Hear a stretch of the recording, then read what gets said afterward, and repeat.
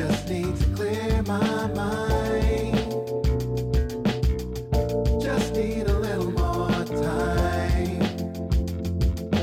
In with the new, out with the old.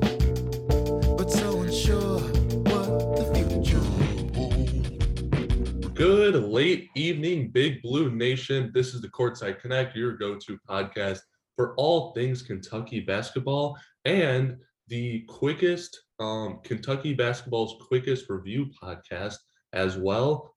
That is a challenge. If anyone can get out a review for a game quicker than I can, I will take down that out of my title. But for now, we are keeping it. Today, I am joined by the great Bradley of Bradley's Basketball Banter. How are you doing tonight? Doing great. How are you? I'm doing absolutely great. We have a group chat together. We also have Connor Caldwell and JD Hall of our other, I guess, quadrant of podcasts that we have, but they're currently too busy talking about who has the bigger TV on Twitter right now. So we'll leave those two for that fun. But let's get straight into the basketball game. Kentucky tonight beat Georgia 92-77. Oscar Tshiebwe looked like he was about to have he did have another monster performance. I think he got up to 17 rebounds. He had to go along with 29 points. I believe that is a team high on the season. It was a team high tonight. Shot 13 of 21 from the field. But TyTy Washington said, all right, yeah, 29 and 17, one of the best performances we've seen from a center all year. Let me just one-up you and break a John Wall Kentucky record, all-time record. Puts up 17 assists to go along with 17 points on only 2 turnovers. So absolutely insane night statistic-wise. We'll go more into individual performances. What did you just think about the game as a whole tonight? Overall, I thought especially in the second half, Kentucky really pulled away. I was a little nervous, not going to lie, in the first half. It's not that they were playing bad. It was just Georgia was playing so much better than I think Georgia actually is as a whole, as a team. Of course, they come in and have some guys just shooting lights out. It doesn't matter how good a defense was being played on them. Some guys just were not going to miss in the first half. It seems like that always happens with random, not very good teams. No disrespect to anybody on Georgia's roster, except for Tom Crean. But disrespect intended. Disrespect is earned and deserved with Tom Crean. But that second half, especially when Kentucky pulled away, you see just how dangerous this team can be when they're hitting, when shots are falling. I mean, Kellen Grady shot 1 for 6 from 3, and we won by 15 points. So, pretty good game. Yeah, I absolutely agree with both points made. The first half, not only were we nervous because we've seen just how ridiculously hot random ass teams coming into Rupp Arena could be, but we've also seen like Mizzou just knocked off number 15 ranked Alabama tonight. We saw earlier in the week Vanderbilt went on the road to beat Arkansas. Now I get that like this is a huge step back from what Arkansas's team was last year, and they'll probably be even better next year. I do like Musselman as a coach. I don't think they're great this year, but still, to Vanderbilt to go into Arkansas, that's a tough place for Kentucky to go into. Sometimes we struggle there. And so when we play a team like Georgia, I don't care that they're a quad 4 team. If they get hot from 3, we have seen throughout the season just more crazy things happen than this. We've seen Evansville come in here and beat us. So there's no real safe feeling, no matter who you're playing against. But like you said, they picked it up in the second half. I think the first half, like you said, Georgia just went a little bit unconscious. We struggled to shoot a little bit. Kellen Grady wasn't really getting the shots to fall. We saw Davion Mintz kind of almost step into that 3-point shooting role that we usually want to see Grady do. He was getting a lot of looks we give Grady. And I think he finished the day 5 of 7 from 3. Again, it's one of the craziest things is just how quiet people on our team can do things. Like Oscar will have like 25 and 25, and Xavier Wheeler will have like 20 and 15. And then like TyTy Washington will have 20 points and you don't even notice. Like it's kind of like what Davion Mintz did tonight. Like TyTy Washington obviously had 17 and 17.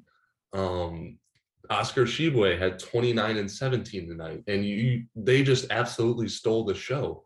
And then someone actually like nudged me in the eruption zone at the game. They're like pointing up and like, wow, Mintz has 19 points now. I'm like, when did he get 19? I guess I remember him hitting the threes, but I don't actually remember him going that crazy. But yeah, he knocked down 5 threes, 5 of 7. His breakout performance for the season kind of started that second half of LSU, responding to Xavier Wheeler going down. So what have you seen from Davion Mintz, who really struggled the first 10-ish games? I know he was out with sickness for a little bit, so maybe that contributed. But for a 6th-year player, you don't expect a whole lot of like adaptation throughout the season. But we've seen Davion Mintz get a lot better. What have you seen from him this past game and a half? Well, I think really what you see from Mintz, and I think you hit the nail on the head, his sickness that he was dealing with that could have contributed some to his, I don't really know if you can even call him struggles, because he wasn't ever bad. He just wasn't necessarily what we expected him to be. I think part of what it was last year, he had to be the guy, and he had to come in and score 15 to 20 a night if Kentucky wanted to have a shot to win it. And with the makeup of this team, that's just not it. We have so much better scorers this year. And with Davion, I think he is a little bit better whenever he has a little bit more pressure on him. You look at him hitting shots in late game situations. Going down there against LSU, he had that one clutch 3 to cut it to a 1-point game. And, tonight he hit some big shots. So I think some players are like this. They just play harder when there's more pressure. I think Davion Mintz is definitely one of those guys. But one thing that just blows my mind, Davion Mintz, like you said, had 19 points, shot 5 of 7 from 3, and he was Kentucky's 3rd best player this game. If you had told me going into the game that our 3rd best player would have 19 points, shooting 5 of 7 from 3, I would say we beat Georgia by 40. I mean, I'm never going to complain about a win, especially a 15-point win in SEC play with Georgia shooting 47% from 3 overall for the game. But if you told me our third best player would have 19 points, 5 of 7 from 3, I would have thought we won by 40. But that just speaks to the kind of games that Oscar and TyTy had. Absolutely. And like Keon Brooks tonight had 14 points. That's probably in like his top third of scoring for the season games. He shot 6 of 8 from the field, made both of his free throws, had a crazy dunk. I thought played really good defense as well. Oh, yeah. And he won't even get mentioned because Mintz had 19 and Tshiebwe had 29 and 17. And TyTy Washington has an all-time Kentucky record that John Wall held for 12 years now. So absolutely insane. Also, I don't remember when John Wall broke his record, but I have to think it wasn't against an SEC opponent. Someone can correct me if I'm wrong about that. I think they said on the post game that it was against Hartford. Yeah, so I mean, I know Georgia, again, they're not phenomenal, but I mean, still Power 5.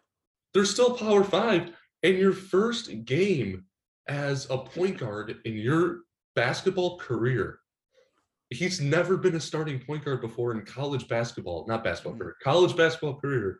He's like, yeah, I guess, what do point guards do? They drop a lot of assists? Okay, I'll just do the most in a single game in school history. And I know Georgia's not a great team, but Aaron Cook's a legit player. Like, he got serious minutes for an almost completely undefeated Gonzaga team, a national runner-up last year. So absolutely amazing performance from TyTy Washington.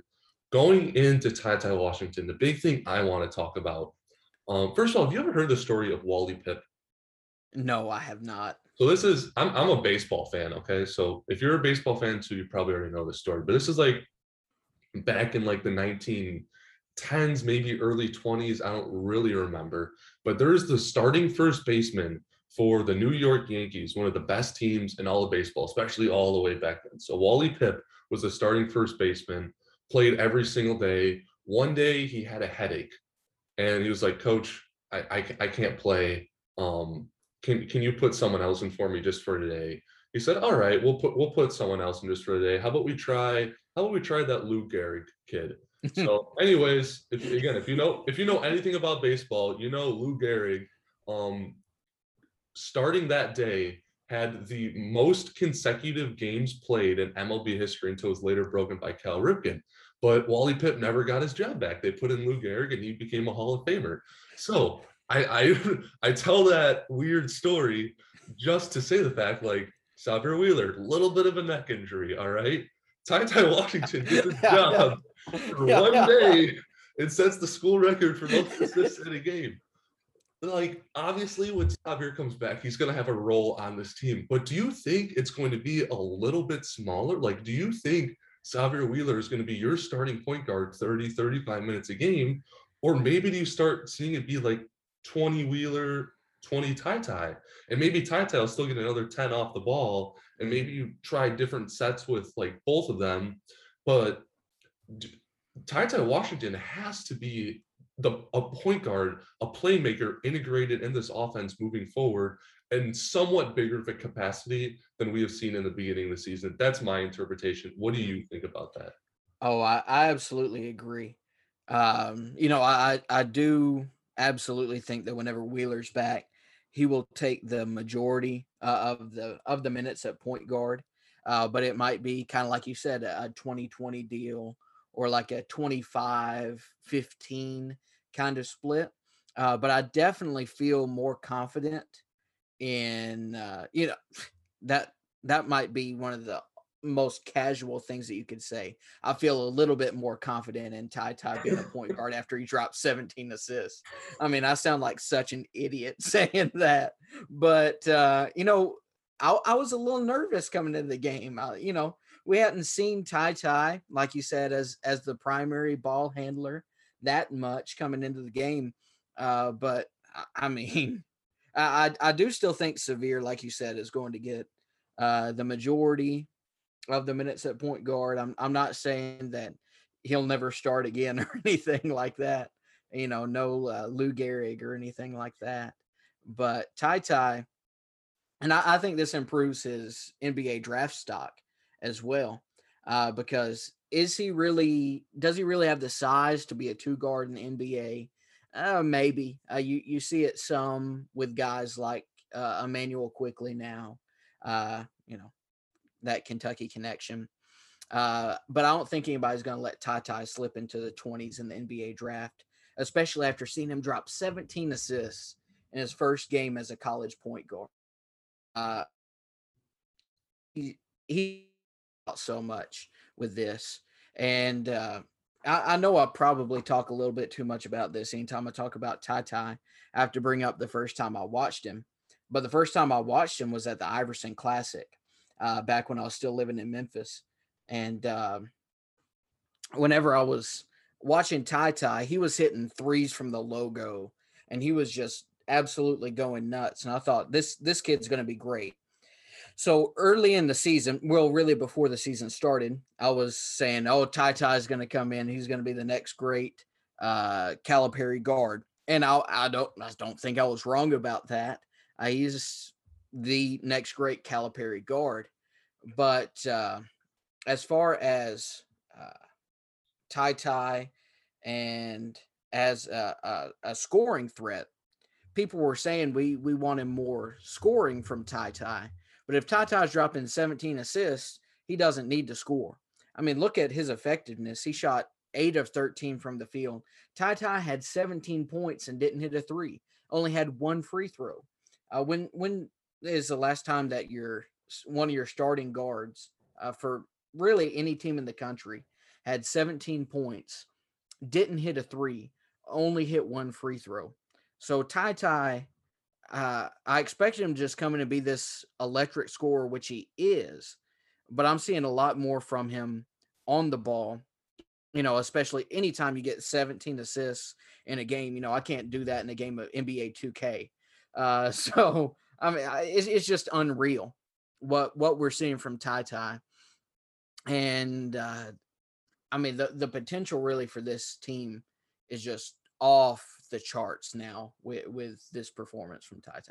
Yeah, I want to pick out two things that you said, and one was the whole draft thing. Like, yeah, TyTy Washington, like, is he like a point guard that's not really a true point guard, or is he a little bit undersized of a two guard? We have seen the past few years Jamal Murray with the Nuggets, Tyrese Maxey with the Sixers, Emmanuel Quickly with the Knicks, with these guards that are point guards, but they didn't play point guard at Kentucky. And that caused them to slip down a little bit because people were like, do we want a point guard that shoots this much? Do we want a shooting guard that isn't a true shooting guard? But it's like, no, they're point guards. They're point guards. John Calipari plays 2 to 3 point guards. He doesn't have one point guard.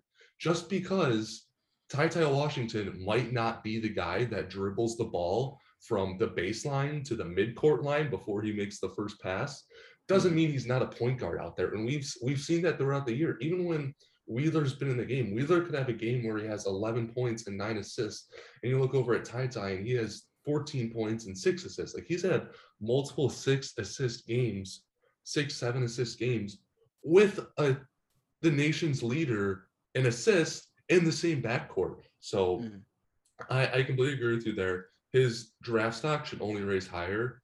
I think he might be the top guard. Like, this is a really big, heavy draft. Like, I look with Chet Holmgren, the potential there. Paolo Banchero, the potential and NBA ready and NBA fit, that ability to play that stretch 4, even a 5, but still the size, have all the guard skills, all that. Jabari Smith seems more like a 3 or a 4, probably a 4 in the NBA. But those are probably like the top 3 picks, at least from my interpretation. When you think about guards, I feel like Kennedy Chandler really hasn't hit what his stock was supposed to be. With JD Davison, the guy at Alabama, I think he's playing good, but I wouldn't say he's playing better than TyTy Washington. I think Jaden Ivey at Purdue, who I believe is a sophomore now, will be the only real point guard that's going to rival TyTy Washington to be the top guard taken. And when you're the best guard in the draft, we know just the way the NBA is, like, picks 1 through 6 aren't all going to be bigs. Like, it's not going to go like Oscar, whatever. I'm just listening to topics. Oscar Liddell, Tracy Jackson Davis, Chad Holmgren, Paolo Banchero, Jabari Smith. Like, they're not going to go 1 through 6 all going to be bigs. So you're going to be a top 3 or 4 pick just by being the best guard in the draft. So anyways, the second point that you made, as soon as I remember, yes, TyTy Washington, like you said, people were seeing him pull up from 30 and just, I think he came in second in the 3-point contest, but I think he did win every other 3-point contest he ever took place in high school. Like, this guy is an elite shooter, and because of that, he gained a lot of comparisons to Emmanuel Quickly. But to me, even though he's a very, very, very capable shooter, he looks most comfortable almost in that Sabir Wheeler role, where it's drive to the basket.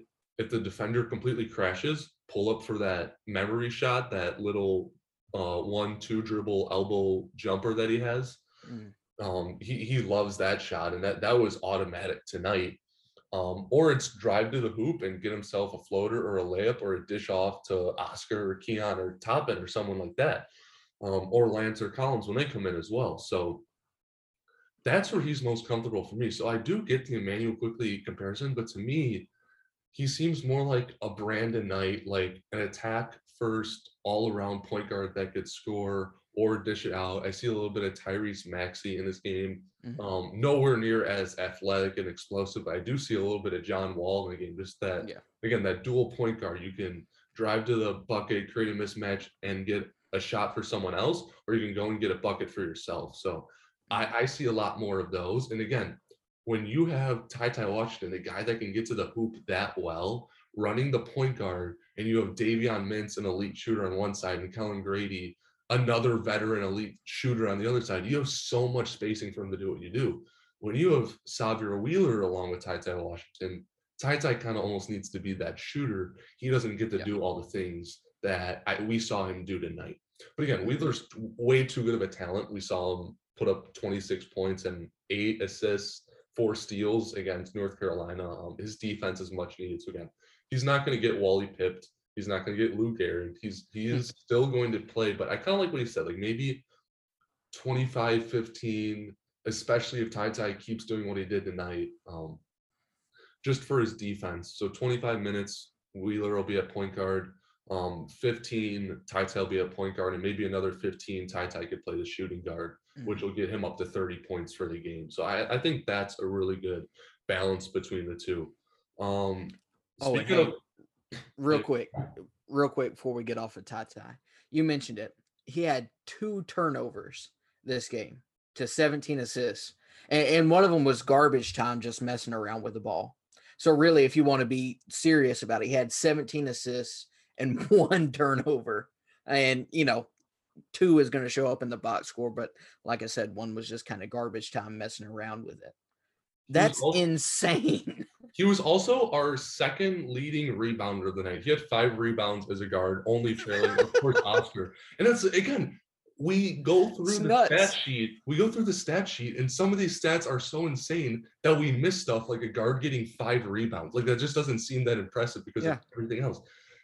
What is that? An 8.5-to-1 assist to turnover ratio. And he said he had 17 points and didn't even get to the free throw line, which means all of his scoring came from the field, and he still shot as efficiently as he did. I think he shot over 64% he was. So absolutely absurd night for TyTy. But talking about Wheeler and Washington, figuring out that whole backcourt, another piece sooner or later we might have to figure out is Shaedon Sharpe. So before I get into your opinion on what we should do with Shaedon Sharpe, because we know that me and you and everyone else in the Big Blue Nation and on Twitter is smarter than Cal, and he's just he's going to do the wrong thing.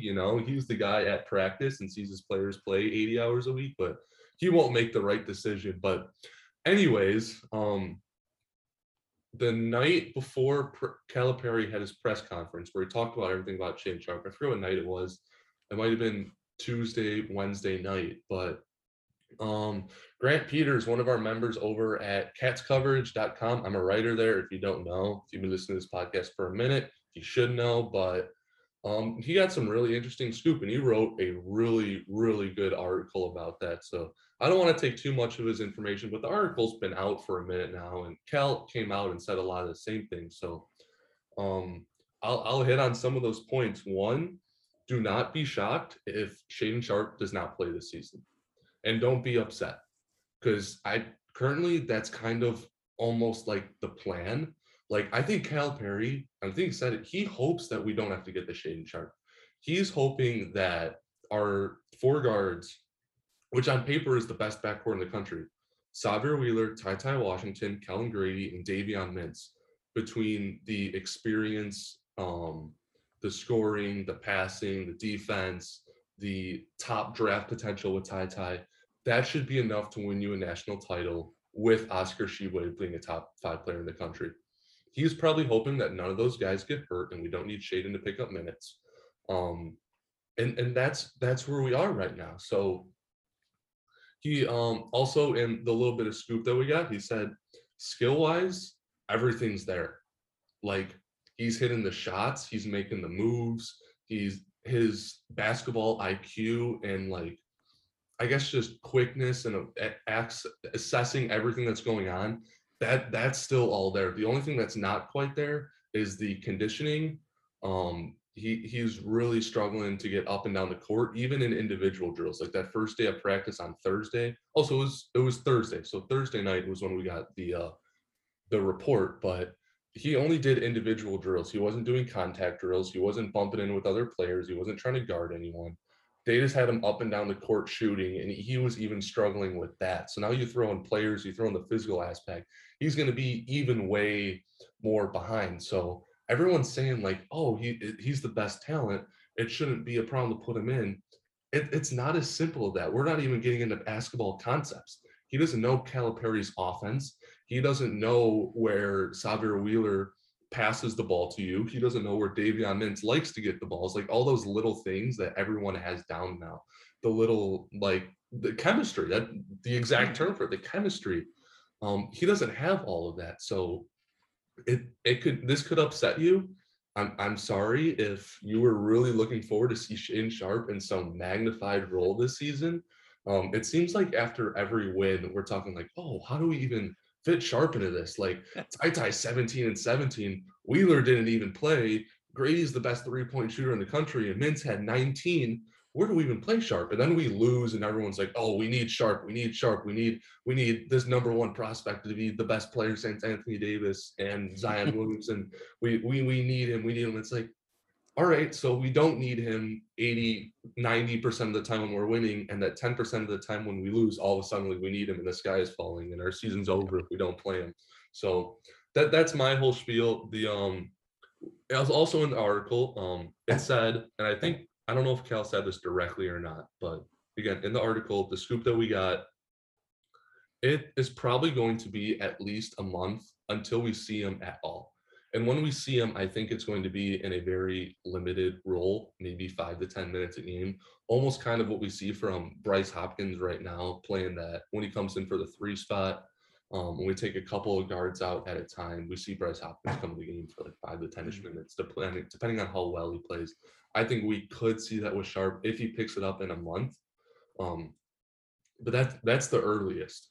So that stretch of games in early February, if we don't see him then, he kind of has 3 more weeks to get it going. Because in my opinion, if he's not ready to play by the beginning of March, you can't throw him out there in the SEC in tournament.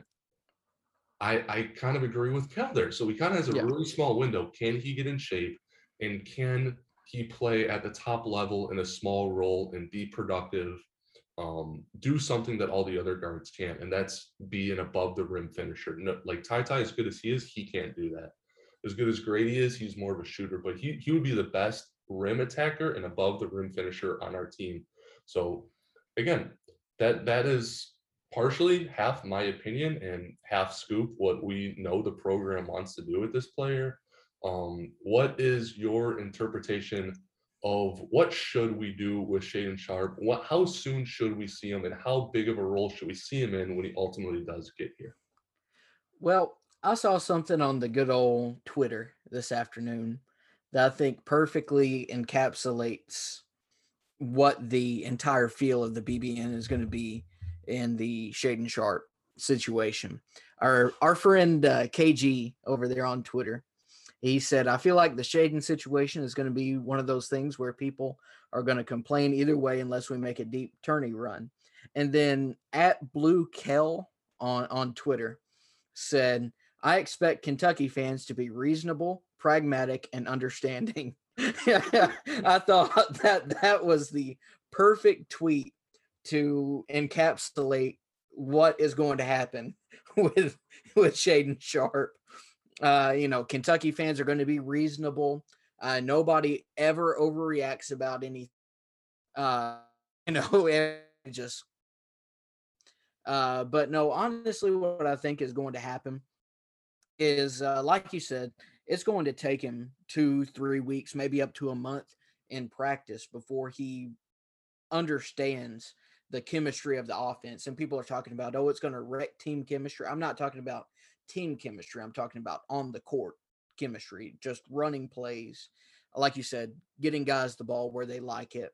And, how much zip that Severe puts on his passes versus TyTy and things like that. Ultimately, I don't think Sharpe plays a ton of minutes this year. Like you said, if he's not going by the start of March, I wouldn't expect to see him at all unless it's an uber specific scenario. Say you get into the SEC tournament and you never want to see it happen, but maybe a guy goes down injured. And maybe, let's just say, and I don't want to wish it on anyone, but say somebody like Severe goes down with an injury.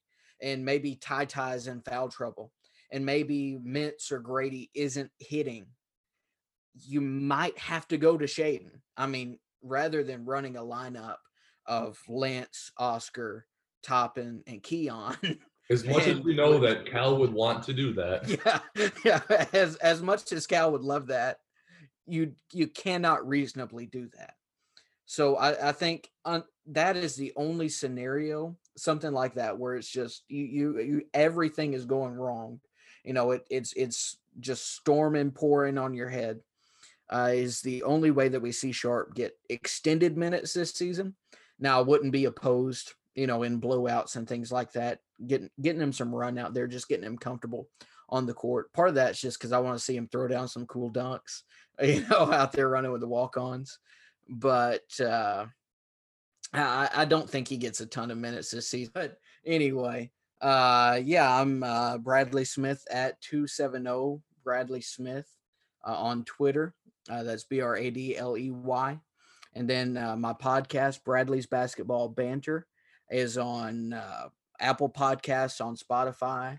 I've had Matt on there recently, and we actually did an all-time fantasy draft of UK teams and players, and had a good time with that. Matt had a really good team. Unfortunately, lost out to JD Hall there in the championship round, but that was a really good time. And so I would appreciate any new listeners that I have to that. And thanks for having me on, Matt. Yeah, absolutely. I appreciate, first of all, you having me on. It was a great episode. I enjoyed recording it.